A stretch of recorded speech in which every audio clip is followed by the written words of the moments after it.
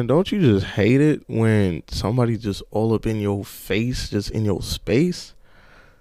Don't you hate it how sometimes we do the same thing to other people and then we don't know when to stop? Like, I think one of the best things for any type of relationship is space. You know, I think I always say this about parenting, just from my experience being an uncle. A parent's absence is just as important and impactful as their presence. And I think that's the same for a relationship. How you are when you're not around them versus how you are with them, that matters. The feelings, the emotions, the experience of not being around them matters, because then you kind of get time to reflect on what's the part of the relationship that makes you want to see them again. What's the part that makes you excited to go see them, interact with them, talk to them?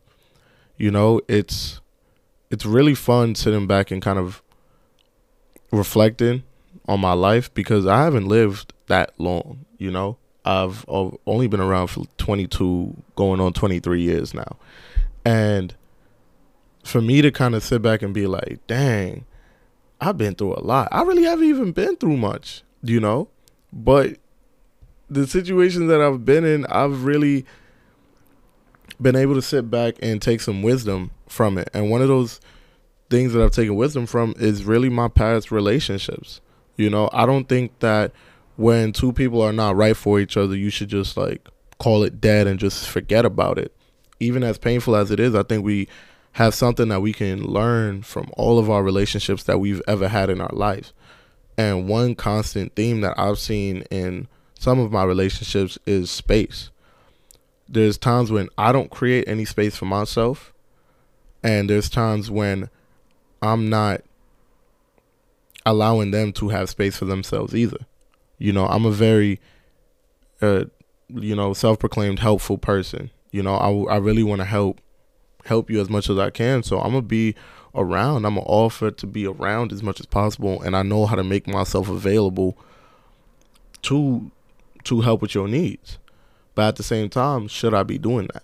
You know, is that taking away a space where you could kind of have freedom, versus is that me really helping the situation? And then on the other hand, I've had situations where I really wanted to go off and do something, and this person's asking to tag along, and you got to think, like, this is somebody that I care about, in adoration with, you know, I'm infatuated with this person, and they're asking to come along on something. So obviously I'm going to say yes more times than not, because that's the person that I am. But that's the thing. Saying yes more times than not is an understatement. I really just keep saying yes without ever saying no and being like, hey, I need to do this for me. The only times I've really been able to do that was when I was essentially kind of done with the relationship. You know, that was when I started taking space again, was when I was essentially done with the relationship. And looking back, I wish that I had taken space before things got bad. You know, I wish I had, you know, done some things off on my own and, you know, kind of focused more on self-care before, you know, it led to the breakup. Because maybe that could have prolonged things, or maybe I would have seen things for what they were sooner. You know, you never know what could happen.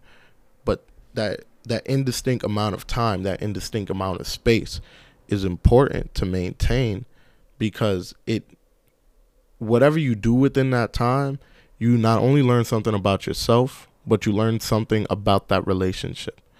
And again, for me being so young, I have a lot to learn before I can save anybody. But I believe I could save the world. Only the real ones gonna understand that one. But peace.